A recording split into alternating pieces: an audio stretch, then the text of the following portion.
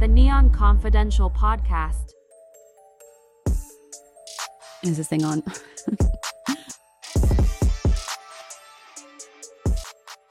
Welcome back to the Neon Confidential podcast. This episode is such a good one. In honor of National Infertility Awareness Week, which technically isn't until the last week of April, I wanted to launch this episode a week beforehand to bring awareness to all things infertility. And who knows, maybe after you listen, it'll spark interest so you can take some of these tips and put them into action during National Infertility Week next week. I knew as soon as I met Jess, who you'll hear from in this episode, I had to have her on the show, especially after seeing a few of my close friends struggling to get pregnant, going through the unthinkable of having a miscarriage, and the intense psychological trauma that goes along with that, to listening to my girlfriends discussing freezing their eggs, or at least thinking about it. I knew having the founders of the Nevada Fertility Advocates on to discuss their mission to support the more than 60,000 Nevadans currently struggling to get pregnant or carry to term would bring such great takeaways to a topic that is really under-discussed. We had both Jessica and Amanda on. It was my first time ever having two guests on at the same time. And I do want to just note that this episode is not just for the ladies. A little known fact is that in 1/3 of infertile couples, men are actually the cause of the infertility. So we get into that, among other topics like what you can do if you have questions about infertility, when you should seek out a healthcare practitioner if you do want to get pregnant, how to test for infertility issues, and how Nevada Fertility Advocates can assist you with things like access to providers, support groups, and financial resources related to infertility. Both of these ladies are serious badasses and took their personal struggles with infertility and turned them into action, assisting with getting laws considered for employers to cover medical issues related to infertility and bringing awareness to fertility assistance. This includes men and women with infertility issues, many LGBTQ individuals, and single individuals who desire to raise children. With that, please welcome Jessica and Amanda to the Neon Confidential podcast.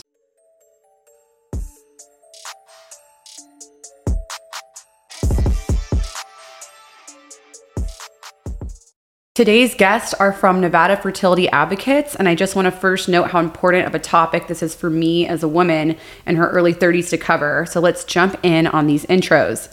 Today in studio, we have former Mrs. Nevada and founder of Nevada Fertility Advocates, Amanda Klein, and Jessica Woods, who is the president of the Nevada Fertility Advocates. During Amanda's reign as Mrs. Nevada in 2020, she started the nonprofit organization dedicated to supporting more than 60,000 Nevadans struggling with the disease of infertility. She spent several years in healthcare marketing for top hospitals here in Las Vegas and was also the co-chair of the Nevada Leadership Board for the American Cancer Society, and during the 2021 Nevada legislative session introduced AB 274, the Medically Necessary Fertility Preservation Bill. Meanwhile, Jessica Woods, MPH, RDH, has spent the last 2 decades as a clinician, speaker, mentor, and public health advocate. She has several accolades in the dental hygienist sect, including being the recipient of the Nevada Dental Hygienist of the Year Award for her advocacy efforts and expanding opportunities for dental hygienists. After being personally impacted by infertility, she shifted her advocacy focus to supporting the 1 in 8 Nevadans struggling with the disease of infertility. She has served as the president of Nevada Fertility Advocates since 2021, where she has been instrumental in increasing community awareness, supporting legislation to provide coverage for fertility preservation for those undergoing cancer treatment, and advocating to employers within the state on the importance of offering infertility benefits to employees to increase access to care. Ladies, first of all, I am so excited for how this totally serendipitously worked out. I think speaking this into the ether can change the conversation around infertility struggles and treatment options that are available. So with that, welcome to the Neon Confidential podcast. Thank you. Thank you. I do want to start with the basics. And I think there's a lot of misunderstanding for a lot of women around just what is infertility? So I can tell you, for me, my infertility stems from a birth defect. So I was actually born with the condition that I have, and we can talk a little bit more about that. Jess has her own battle, but infertility can be a myriad of things. Yeah. So for me, it was an endocrine disorder that was undiagnosed for a long time until I started to try for a family and started to uncover some of those things. So yeah, it can look very different. And until I experienced it myself and started talking and opening up about it, I didn't realize how many other people were struggling as well. What do you guys do to help with infertility? So Nevada Fertility Advocates was founded in 2020 when I was USOA Mrs. Nevada. And about 5 months into my reign, the world shut down. Oh my God. And I was like, well, this isn't good timing. So rather than going out in the community and making appearances and doing the things that typical beauty queens do, I said, what can I do from home? And so I opened my laptop and I, went to the state treasury website and I started a company. And, with Jess's amazing help, about a year later, we got our 501c designation. So we are a formal nonprofit. And what we do is we give back to the more than 60,000 Nevadans currently struggling with the disease of infertility.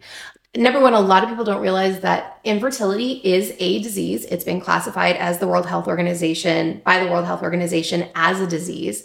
And it's any time when a woman is unable to either get pregnant or carry a pregnancy to term. Got it. And so if someone is struggling with infertility and do they come to you guys do they go to the doctor? Do they find out, walk us through how you guys you spread awareness about infertility and the things that people can do to help themselves through that journey? Right. So we always recommend that you speak with your clinician. So most times women have their OBGYN, their primary care physician. We have found that there's still a lot of education in those practices for them to better understand infertility, but certainly talking to your OB is a good start. And so, if someone's struggling with infertility, they're like, okay, I understand now that I can't get pregnant. How long do you suggest that somebody waits? Because, first of all, how difficult is it to get pregnant? And so it's how long of a journey is it? If you're trying to get pregnant for a year, you should go see your clinician. Yeah, you're the clinician in the group. So I think it looks different for everybody. I know that some of the guidelines that, some of the professional associations and things say, typically, I think if you're over the age of 35, they say if you're trying for 6 months, then that is when you should seek care from a practitioner. And then under 35 would be a year. But, when you're going through it and you're ready to get pregnant and have children, that can be very long. And so I think that's one of the things that Amanda and I are very passionate about is being your own advocate. If that is wearing on your mental health, waiting that long, then I don't see the harm in seeking out care earlier or even doing things preventatively. Why are people having issues with infertility these days? Are more people experiencing infertility or are more people just talking about it? I think it's a combination of both. I think many people are waiting longer to have children. More and more of us are career driven. And so it's something that, we put off till later on, finding a match or what have you. And then I also think that, we've seen more people that are, in the limelight, celebrities and things like that are experiencing it and talking about it. So I think that's helping to break down some of that stigma. And I know, Amanda, in her position as Miss Nevada, she was very open about talking about it. And that's actually, once I started to have my personal struggle, she's who I turned to because I knew she was going through it. And so I think that, that helps people. And that's why we're, here and want to just share our story for anybody else who might be struggling in silence. Just to catch everybody up too. So Jessica and I were both at a wine and cheese event recently. This is literally how this happened. And I have said on the podcast before, I'm like, please don't pitch yourself to me. I can't stay because I'll have some really weird, people just want to come on and talk about their breakup. I'm like, I'm the only person that gets to talk about my breakup. Okay? This is my show. But it's just some things just don't really make sense. I've had poker players and while that's interesting, I had some guy, I was like, okay, why would you like to be on the podcast? And he's like, Google me. I'm like, delete. But when you approached me and told me about what you did, I automatically was like, I really want to talk about this because, for instance, I have a girlfriend that went and she just froze her eggs and she shared it to her close friends' stories. I feel there's still a lot of maybe not taboo, but people don't want to openly talk about it for in my opinion, maybe it's fear of something like that. Like we're waiting longer because we're career driven to have children. And maybe it's like intimidating for a guy to see that someone's thinking about those things, like, oh, she's freezing her eggs because she's like getting older. And so that's the first one. The second one is I have a girlfriend who has 2 children by the same surrogate. And it's, I've just noticed some of the feedback when I'm around her because she clearly doesn't look like she just, popped out 2 kids.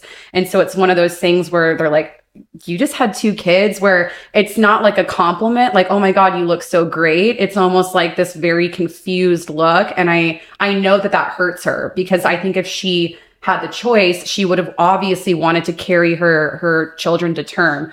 So first, later I want to talk about maybe like the sensitivities around like what you should and shouldn't say to women just in general with their pregnancy journeys. But I do want to open up the floor for each of you to talk about your personal fertility journeys, because I think, if I'm noticing this, that I think a lot of people would relate to your personal stories. So my husband and I got married in 2015. We were best friends for years, and I would always say to my girlfriends, like, you should date him. He's amazing. Oh my God. He's such a great guy. He's got his act together. And then I realized that I was pitching my future husband, who I clearly was in love with myself. So after years and years of friendship, we started dating and were engaged within 10 months. We were married the following year, just really quick. And, about a year into our marriage, we were at a friend's wedding and we were like, oh, I think we're ready to start a family. And we just kind of thought that that's how it happened, right? Like the whole like stork comes down and, you get a nice bottle of wine and do the horizontal mambo. And then 9 months later, there's a kid, right? Yep. And I think the reality for so many of us now is that unfortunately, that's not the case. I had my first miscarriage 10 weeks into my first pregnancy. I got pregnant right away. But unfortunately, didn't really make it out of that first trimester. And I remember being at the doctor's office, and the technician was just completely cold to the situation, just sees it all day long. And so, for her, it was work and every day. And for us, it was the greatest trauma of our lives up until that point. And so that was a real eye opener for both of us to say, wow, this is real. And we never even thought in a million years that this could happen. And did either or both of you tell people that you were pregnant at that point? We told very, very few people, because you kind of hear, well, hold off. But I don't think anyone ever explained why you don't tell people right away. Right. And I don't necessarily believe in that either. But I think it's a personal choice of, how open and honest you want to be with those around you, depending on what kind of support system you have. Sure. So after that first miscarriage, we waited a year, got pregnant again, had another miscarriage. Oh my gosh. And this time I knew what was happening. I was like, something's wrong. We got to go to the hospital. And then the third time, unfortunately, at that point, we had gone to see a specialist and were essentially misdiagnosed. And we're told to keep trying naturally before IVF. And the trauma of that third miscarriage, in my opinion, could have been completely avoided. Wow. Yeah. So would you say to people, especially now after going through that, that like, would you even tell anyone to try naturally? Like, does it make sense for people to freeze their eggs? I think definitely, talk to your doctor.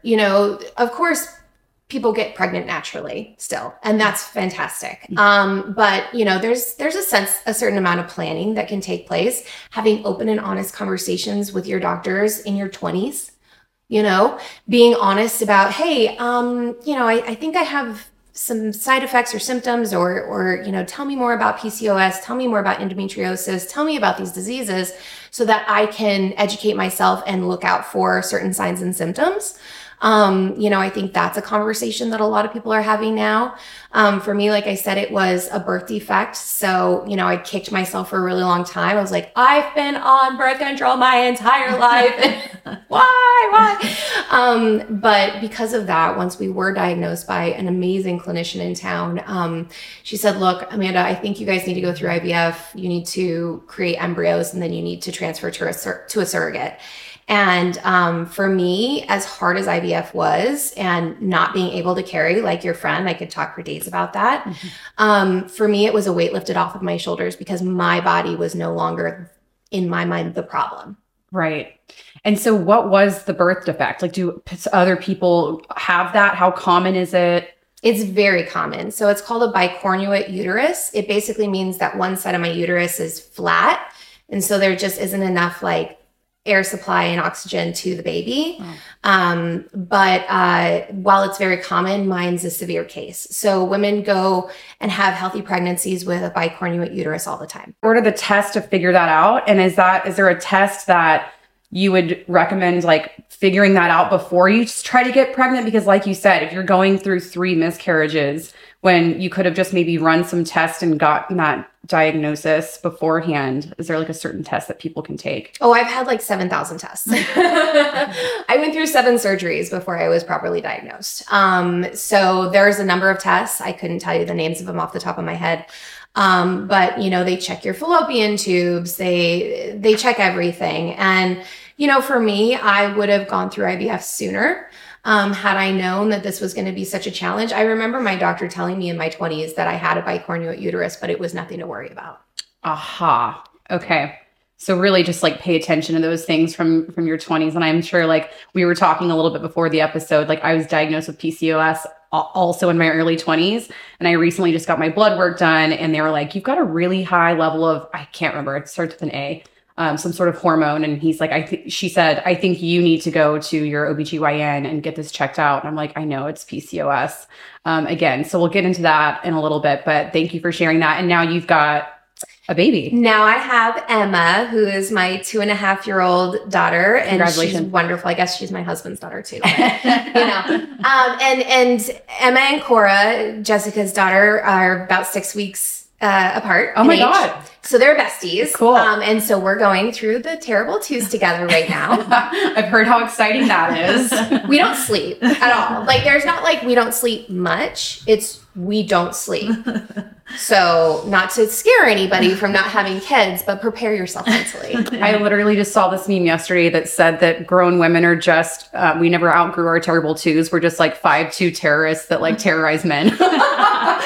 They deserve it though. They do deserve it. They deserve every second of it. Okay, so Jessica, can you share your journey? So my story looked a little bit different than Amanda's.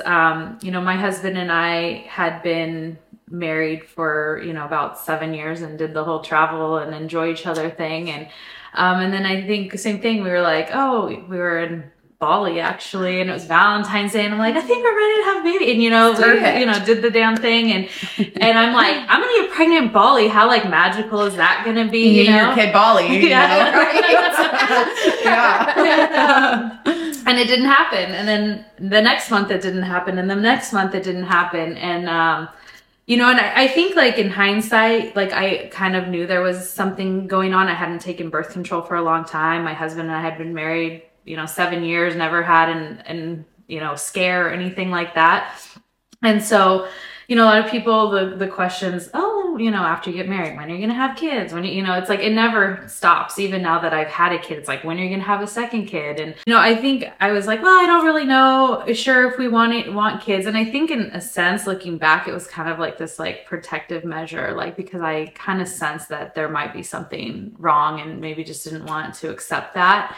But after a year, I did get pregnant naturally. And after about 9 weeks, I ended up having a miscarriage. And I had a very similar experience to Amanda, where I felt like the provider was pretty cold and I was like devastated, like I had been trying so long and it finally happened. And, to go into your first visit and then tell you, hey, things aren't measuring properly. There should be a heartbeat by now. We're not seeing that, like come back in 2 weeks. And then having to like sit there for 2 weeks, like not knowing what's going on. And I think, I don't know. I mean, maybe it's a lot of psychological trauma. Yes, totally. And I think that's another thing that people don't talk about is that in these days, I think more people are sharing when they have miscarriages, but not really like the psychological trauma that comes with that. So you said that you have to wait for 2 weeks, and then what was next? Yeah. And so then I came back and, there was no changes in the measurement, still no heartbeat. And so had to make the decision whether like I wanted to go in for a D&C and have, the procedure done. And, I was just like, couldn't even catch my breath. I just was not expecting all of this. And, I was hoping for, like, I wanted it to just happen naturally. Like, I didn't want to have to go in and get put to sleep. And as a, working person, I'm sure, busy, like, person, you realize like, okay, my husband has to take the day off work. I got to take some time off work. Like, I think it would just be easier if it like happened naturally, and it still didn't. And like for a few weeks. And, during the time my husband's grandfather was like deathly ill, he was like, and so it was just a really, really traumatic time. And then, my husband and I, we're both the like first grandchildren, and his grandpa was very sick and he was very close to his grandparents. And so it was like, I didn't want to make that time about me. And so I didn't tell anybody. Oh my gosh. Cause I didn't want to take away from that. And, and then also like just that extra, looking at me and asking me questions. I just wasn't ready to deal with that. So I went through, the miscarriage and then went and saw an reproductive endocrinologist, because I was just like, I just don't think I could go through that again. I need to know what's going on. Mm-hmm. And so went through like a myriad of testing and uncovered that I had PCOS. And my progesterone was very low. I don't produce progesterone. It's a very complex disease, still learning a lot about it. But I'm basically told that if I don't take progesterone supplements as soon as I'm pregnant, that I won't be able to carry to term. And so after we ruled out everything, all my anatomy, looked healthy. And so mine came down to a lot of hormonal imbalances.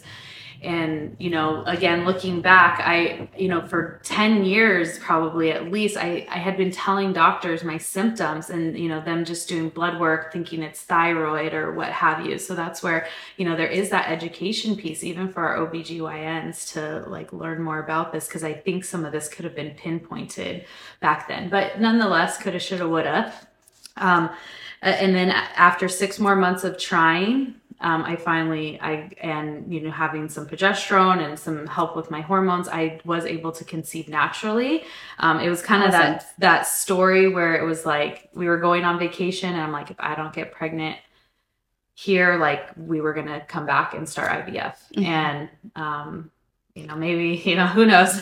So I got to conceive her in Taiwan. So it wasn't Bali, but her nickname is Tai. Yeah. So I call her my little bao bun because, so those are funny right there. But that's good to hear that like infertility doesn't necessarily just mean IVF. I think like even in my head, that's what I correlate that with. And that, if I have PCOS, that means that I have infertility. Like that, I've never thought of it like that. I always thought you needed IVF, but it sounds like there's solutions based on people's cases. And so the most important thing to do is go to get yourself checked out and make sure everything's good. Right. Yeah. So really dialing in my hormones. I did a test that was called the Dutch test, which I swear by. It's like, it's not a blood test because actually they always start with your blood test. All my blood work came back looking fine. Once I did the Dutch test, it was like very apparent that I had PCOS. What is the Dutch test? So it stands for like dried urine. I don't know what it all stands for. But basically what you do is at a certain point in your cycle, like right after you ovulate for 48 hours, you take 5 urine samples. And so they're able to track like the spikes and dips of your hormones and see, and compare them to how they should look at that point in your cycle. For me, like my estrogen was very high, my testosterone was very high, and then my progesterone was very low. Some, people look all different ways when they have PCOS. And so finding treatment that can kind of balance those things, taking, blocking my testosterone from producing too much. And sometimes when you address one of the hormones, it helps to balance. They're kind of like levers that, move up and down. Got it. That's so interesting. Mm-hmm. And so I know that we covered how each of you kind of got into fertility in your own journeys. But I really want to get into some common like fertility myths. And either of y'all can jump in and either dispel or confirm. So the first one is infertility is always the woman's problem. No, completely inaccurate. So it could be the woman's something going on with the woman. It could be something going on with the man. It could also very easily be both. And it's very much 50-50. I mean, I ask doctors this all the time, like how much of it is a female versus male? And it's usually about half and half of what a lot of people see, if not. And I feel like people especially don't, like, women are just now getting to the point where we're comfortable like speaking on infertility, but I feel like men, it's a whole different ballgame. So you only hear from one side of the spectrum, but to know that both partners, like I almost feel like if the woman's going to go get tested, the man should go get tested at the same time. I don't even know if that exists because I haven't been in a situation, but it sounds like you guys are both shaking your heads. So, yeah. I think women typically seek out care more often than men do. And I think that's across the board, like in any condition. But the reproductive endocrinologist that we both went to the same one in town, and that is part of their workup. So when I went, obviously my we got a lot more parts and things like that. Yeah. So, they do the full workup on you and all the testing, but my husband, he did have to do, they did a sperm analysis on him. So they do address both partners. So, and I don't know if that's standard of care everywhere, but it really should be. And that's what they're testing. Like, it's so much easier for men to test, right? Because they just like go into a room and, beat their meat. Right? And they get their sperm tested. But we have to, like, what does the process look like for women to check? Yeah. So I'm trying to remember everything, but I know for me, it started with a blood test, like on a certain day of your cycle. I think it was day 3. I'm like, okay, doctors don't like roll your eyes at me. No, I can tell you because I've done it. It's the first day of your period, or at least that's when I called to tell them, and then I had to go in that day. Okay, yeah. So they do some blood work because they want to test your levels at that point, and then I think a few weeks later they do another one, and then they do an ultrasound where they put like some like saline in there and like flush to see that there's no blockage and just like everything's flowing, and the eggs can go to where they need to. And then I do remember this one because it was a little bit uncomfortable. The one where it makes you feel like you're going to pee your pants? Yeah, like they put the catheter up there and like blow the balloon up. Yeah. And then they take, some x-rays. So you have to you have that balloon like dilating your cervix, and then you got to like turn to one side and they're taking the x-ray. So I remember that one was a little uncomfortable because the dilation of the cervix part. Yep, but I remember that too. Everything's so much harder for women. It really is. They just walk in, do a couple of strokes, and then on their way. And here we are for like 3 weeks having to go through all struggling. Of this. Yeah. Okay. Typical. So the next myth that I want to bust, infertility is caused by the woman's age. No, I mean, you can speak to it more clinically. I think that there is an age component potentially, but I think one of the things that makes me angry is hearing that your eggs are geriatric. Right? So if you are a woman 35 or over, your eggs are geriatric. Yeah, everyone says that. They're like, oh, her clock's ticking. Yeah. You know what I'm saying? So I think that's another reason why people think that infertility is caused by the woman's age. Right. Yeah, but look at Amanda's example. I mean, if she would have tried in her early 20s, she probably would have had the same outcome. And likewise, because I was symptomatic with PCOS in my early 20s. And, for all those years, not using birth control or protection, and with my husband, and I was in my late 20s, right? So, but that's not to eliminate that age doesn't factor in there. There can be things with egg quality and things like that, but I think there's certainly protective measures that you can put in place, having healthy lifestyle and things that can help make those eggs a little more. Right. I guess, well, that's the other thing. So let's say that you're going to do IVF, is there obviously just being a healthier person, but does it have an impact on either your egg or for a guy, your sperm, if you're not healthy or you're drinking or that kind of thing? Yeah, definitely. I think it can cause, that's why they say drinking can cause infertility. It can have impacts on your sperm count, your egg quality.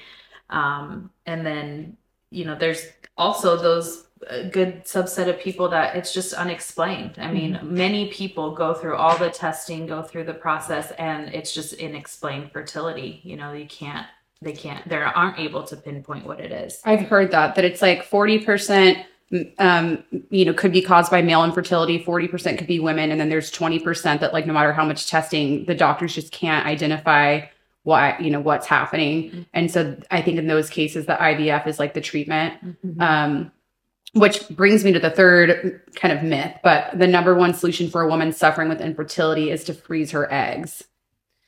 Well, it wouldn't be if she was suffering with infertility. It would be if, she wanted to preserve her eggs at their, highest quality, probably in your 20s, which there's a lot that goes into that. I think as someone who's gone through 2 rounds of IVF, which is nothing to some women, it's hard. It's really hard. It's not as simple as, I have $30,000. I'm just going to do IVF and freeze my eggs. You are a human pincushion for a number of weeks. You bloat, your hormones are all over the place. And for us, we went through that first round of IVF, and it didn't work. I ovulated early. So, my doctor really had to convince us to go back through it because my husband was like, we can't keep doing this. Like, I can't watch you just inject yourself with drugs all day, every day. So I think for a woman who wants to freeze her eggs, that's great. And I think that we need to have all of the options at our disposal at a young age, especially if we are very career focused. But the financial piece is one of it. And then, just knowing that like, it's not as simple as, going and getting your nails done. Like, it is life-changing for that period of time, but it's absolutely worth it if you can get healthy eggs to freeze. I put the question box on Instagram, and like the number one thing that I got, which I already knew before I put up that question box, was at what age should women think about freezing their eggs? And you kind of touched on it a little bit, but if you can expand, either of you, on that. I mean, I think it's a personal choice, right? I mean, so one of the things that we do is we work with the state legislature on AB 274, which is the medically necessary fertility preservation bill. And in that scenario, we know someone who was 19 years old when they were diagnosed with breast cancer, and they had to make that decision while also being told, you have breast cancer. They also had to make the decision to come out of pocket. Their family had to make the decision to come out of pocket to preserve her eggs at that moment in time. So for her, she was a teenager. But for, somebody else, when they're in their late 20s or mid 20s and, really focused on their career, that might be the right time. Or someone in their 30s who hasn't found the right person yet. And you're saying because like chemo affects your egg quality. Is that the same? Like, can men freeze their sperm? Yes. That's a thing. So like if a guy was going through chemo or something, it would be recommended that he freezes his sperm. Most definitely. Yes. Got it. And I guess so for women, and I just remember this from like the limited like sex ed classes that like we had, because no one really talks about this. Yeah, that's a really good point, and something that, down the road we might add as kind of one of our pillars of work is like, I think you spend so much, they scare you and they're like, you're going to get pregnant if you touch each other, Right. And it's like, we spend so many years trying not to get pregnant that it's like, you just think it's going to be easy. And when it doesn't happen, you're like, whoa, what the heck? But if we started talking about some of these conditions and the possibilities, I get it, not to be fear mongering or anything, but here's some signs like when you should talk to your doctor, like when something might be of concern. And like, so for women, and this is the part where I'm like, I think I kind of remember this, we don't produce more eggs. It's like what we're born with is like what we have. And that decreases like obviously every time you have a cycle. But for men, they are constantly producing sperm. Yeah. Right? Again. Millions of sperm. And it's like, I don't know how many eggs we have. Do you guys know how many we're born with? It depends on it. That's the thing that, there's no cut and dry answer for a lot of these questions. Like, you are born with potentially tens of thousands or more eggs, but, I don't know if you have a more clinical response to it. That's part of the testing when you do your like workup, is they see the amount of your eggs, and I think they compare that to like your age and where you're at and kind of what the average is. But that doesn't mean that you don't have 5 eggs left and those are good ones and you can't still get pregnant. You know, it's just decreases your chances, because as time goes on and you start to, you know, lose those eggs each cycle, then the time is dwindling. And so can you guys talk about if somebody were to freeze their eggs, that process and what that looks like? So I think people are really interested in that. We were kind of talking off air that I have a few girlfriends actually that have chosen to freeze their eggs, and they both shared it on their close friends stories. And that there's like almost a like male intimidation factor where like if a guy sees that, he's like, oh, this girl wants to like start a family. Or, you know, it's their private journey, right? People don't want, I feel like there's also a lot of myths around like the science behind IVF and implantation. And like, so I guess the first question is, and one of the questions that I got in the question box was, can you choose like the characteristics of your baby from getting an embryo? Okay. Let's start with the boy problem. So if a guy doesn't want to date you because he thinks you're too focused on having a family one day in the future, that's not your guy. Totally. Could not agree like, more. can we just start there? That's not a man, that's a boy. Totally. And cool story, bro. Like, go enjoy your life and do your thing, but that's not the person, you know, don't worry about that. Right. First and foremost. So when I went through IVF, I didn't freeze my eggs. I froze my embryos. So I got a certain count of high quality eggs that then they were able to inject my husband's sperm and turn into embryos. Then what we did is called PGS testing. So it's a genetic test. It is an additional cost. But one of the things that you do rule out certain diseases. But one of the things you can find out through the PGS test is the sex of the embryo. Got it. Yeah.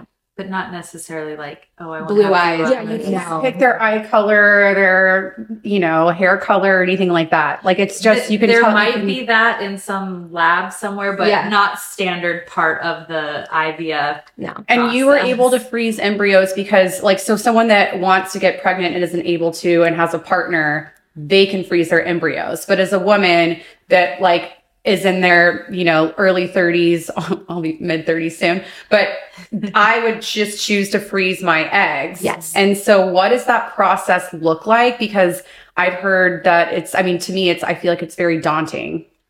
Well, you'd still go through IVF and you'd still have a an egg retrieval, which I'll tell you a funny story. So after our second round of IVF, I woke up from my egg retrieval and you're kind of out of it because you go under anesthesia. And my husband, looked at me and said, "Are you okay?" I'm like, "Yeah." I'm like, "I'm really hungry," because, you can't eat before you go in for anesthesia. And he said, "Well, what would you like?" And I said, "Not eggs." But I thought that was hilarious. But so after we did the egg retrieval, there was I want to say it was like a 10-day process where every step along the way, they would tell us what the quality was and how, it would dwindle down.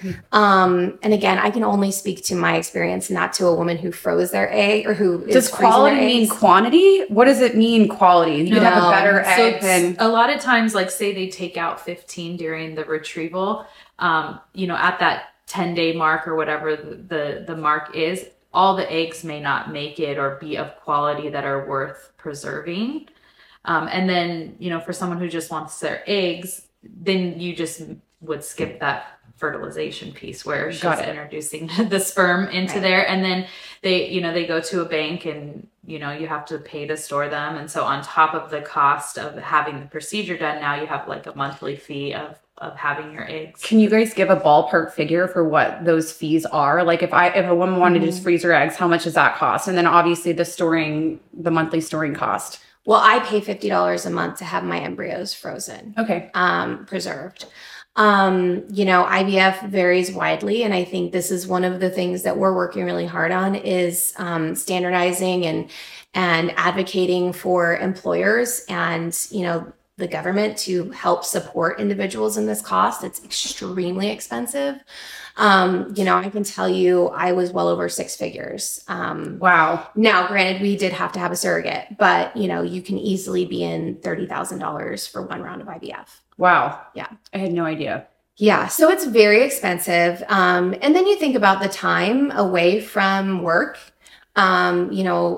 People don't necessarily know what's going on with you. So when you're there, you could feel like a human pincushion and, you're trying to do your job, but you're also taking a ton of medication, and you're injecting that medication into your stomach or other parts of your body. And then, the time that you need to take off to do the retrieval and all of that. How much time do you have to take off to do an egg retrieval? It was usually just one day, and I tried to do it later in the week so that I'd have like the weekend to recover. Mm-hmm. Some of the tests were pretty intense, and I wouldn't necessarily say to go back to work after that even. Mm-hmm. But the retrieval requires anesthesia. Yeah. So, you can't. You have to take off. Mm-hmm. Yeah. Downtime for that. Yeah. But like a DNC, so if you had a miscarriage and you decided to, have a DNC, which is the procedure mm-hmm. to handle that situation, I remember getting very sick afterwards and just having a lot of complications. So you need to make sure you take the time for yourself. Yeah. I'm going to pull up some of these questions that I got in the question box. One of them is there a genetic correlation at all for those who struggle with fertility? So I think what this person means is if your mom has an issue with getting pregnant, does that automatically mean you're going to have an issue getting pregnant? Not automatic, but... No, not automatically. I think some of the conditions, like that, if they're congenital, it's possible for them to be passed down, but just as much as just because someone's really fertile doesn't mean you're going to be really fertile either. Right. Got it. Okay. And same with sisters, because I think, we talk about like our moms, but it's also, well, how come my sister can get pregnant so easily and I can't? I think people struggle a lot with that. So every journey is just individual. What is the maximum age that a woman can carry a child? So, until they're in menopause, I think there's actually even been some cases, I don't know, some like I've seen in the headlines where like a mom carried the baby for the daughter and right. maybe they, she did artificial hormones that allowed her uterus to still do that. But typically, once you're reaching, menopause age, then that's when. So just as long as you're healthy up to menopause, mm-hmm. Are more people experiencing infertility or are more people just talking about it? Well, I think more people are talking about it. It's becoming less stigmatized. Like I said, we have celebrities who are being more open about using surrogates and going through IVF and having miscarriages and things like that. But I also do think that, there's a lot of environmental factors, like you have a lot of toxins in our food, a lot of toxins in the air, things like that can be hormone disruptors like fragrances and those types of things. And I think there's still a lot of research to be done, but there's, emerging research out there that's showing that these things do have impacts on our hormones and our hormones impact our fertility. So, it can be environmental as well. So it's probably like a little bit of both. Right. Like people are obviously able to talk about it on bigger platforms. And then also there's, toxins that just didn't exist maybe before. And pregnancy tests are much more effective now to where you can find out you're pregnant a lot earlier on. So, people have probably been having miscarriages, forever. And we're just more aware of it now because of the testing that we have. That brings me to what are some tips that you all have for either people who are aware that someone just went through a miscarriage? Like what things should people not say to someone? Right. So about your friend who had the surrogate and people kind of look at her funny because, she clearly hasn't just had 2 children. Mm-hmm. I totally get that. I mean, it's odd, it's strange, it's uncomfortable because people think you're just vain. I'm like, oh no, honey, that's not the case. I mean, yes, I'm vain, but trust me, if I could do this myself, I would. 100%. I think the correlation between a surrogate is because celebrities did it because they didn't want to mess up their body. Their body is their moneymaker. So that is right, that people just automatically think oh, she has the money to do it. They don't ever think there's infertility. Right. And so I think just being aware that 99% of the time, women are not doing this because they're concerned about, changing their bodies. But, one of the things that we hear a lot is, well, just relax. Just relax, don't stress so much. It'll happen when it happens. Like, that's probably one of the things we tell people not to say to someone that they maybe are going through infertility. Or like if someone says, well, you're still young. You're still young. Like I've heard that one before too. Yeah. Or like saying, well, my cousin's sister's friend did this, and so that's what you should do. That doesn't help either. So something that is really helpful, if you either know a friend who's going through infertility or you suspect that they're going through infertility, but they've never opened up to you about it, is just be there for them and listen. And, maybe saying, look, I just want you to know that I'm here for you as a friend. And if you ever just need to have, a night out, grab a glass of wine, like whatever you need, I'm here for you. And then just don't talk and let them do the talking. Right. That's really smart advice. I think it's when people start trying to give advice is where it gets sticky. Because sometimes, I know for me, like I was open to talking about it. I just didn't know how to open up about it. It's like, you're having a glass of wine with your friends. Like, you don't really want to like bring down the whole mood. So by like having that invitation, like, hey, it seems like something's going on. Like, just want you to know if there's anything you need to talk about. And then just, yeah, like she said, just listen.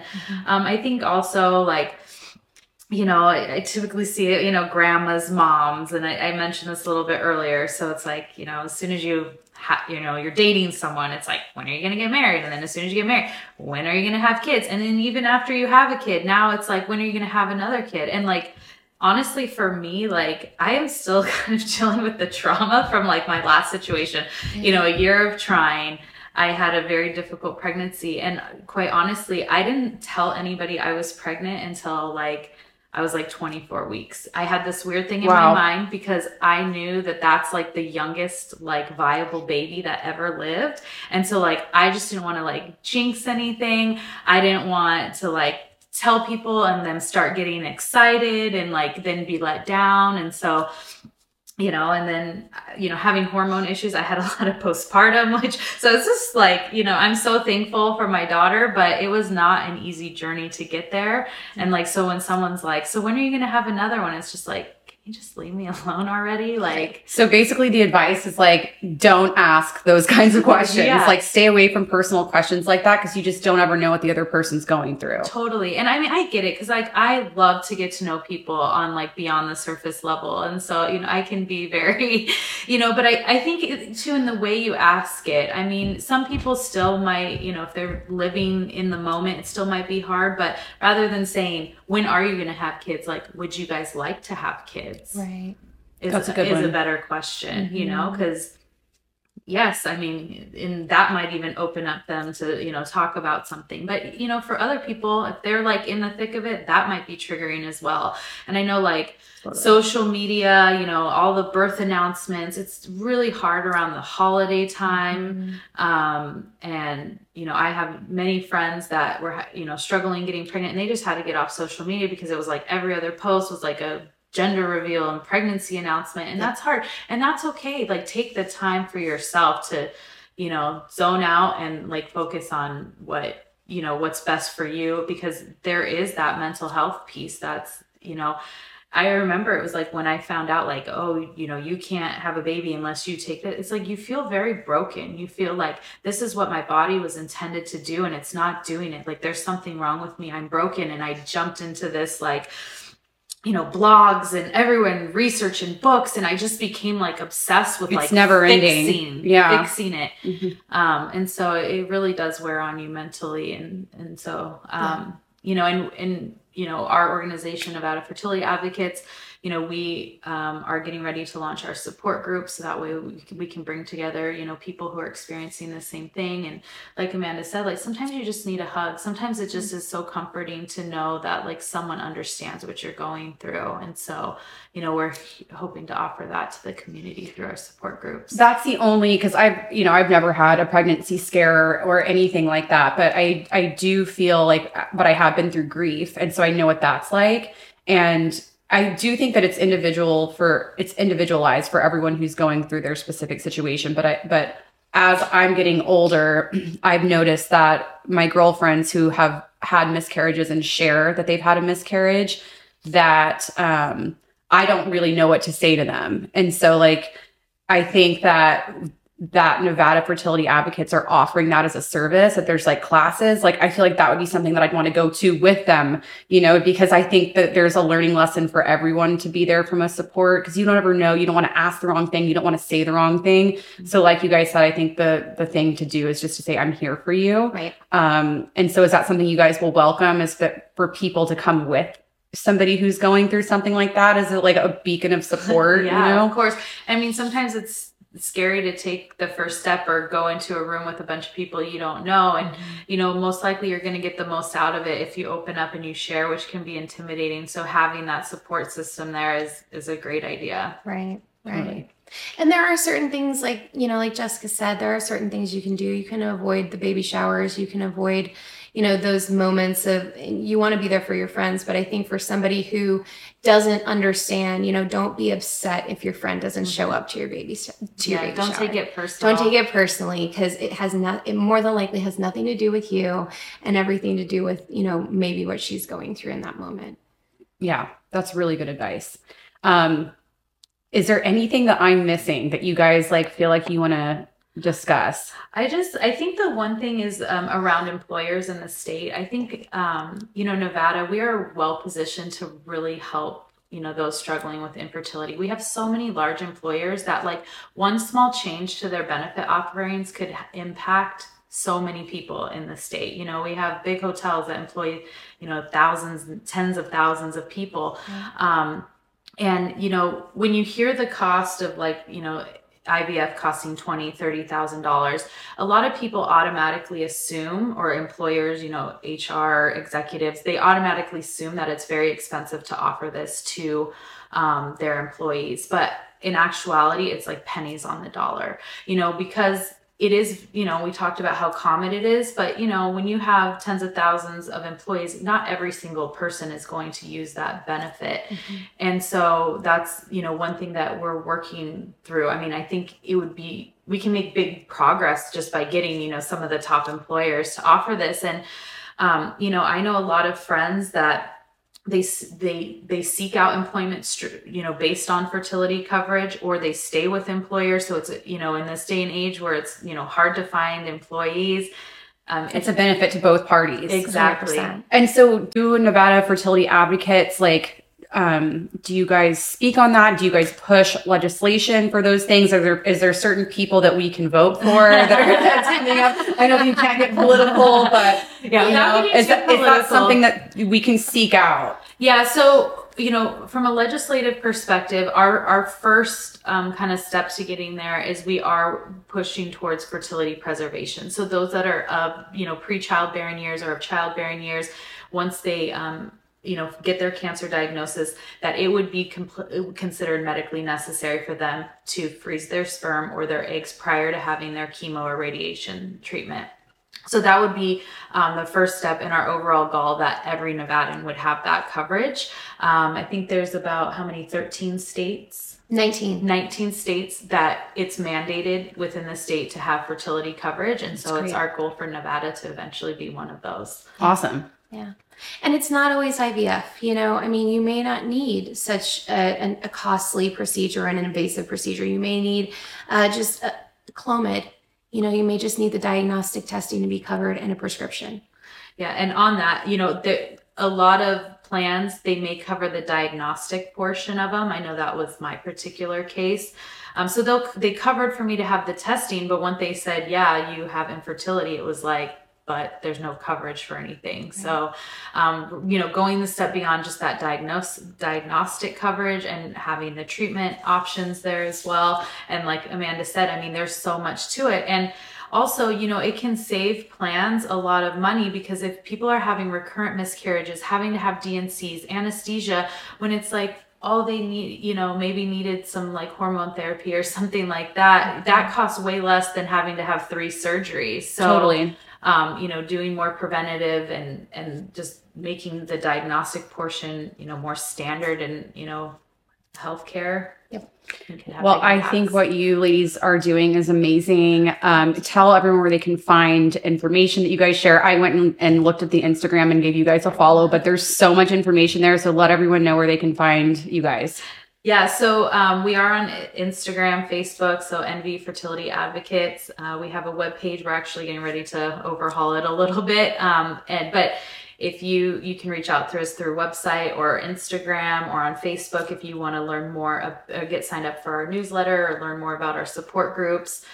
Just reach out to us. We, like we mentioned, we just got we've had our 501c3 status for a little over a year, so we're pretty brand new. I'm just helping to spread the word. While we don't offer, direct coverage for services, we can be a resource to help connect you with people who do or the support that you need. Amazing. Amanda, Jessica, thank you guys so much for taking the time, sharing your stories, and thanks for coming on. Thanks for having us. Yeah, thank you. Thanks, ladies.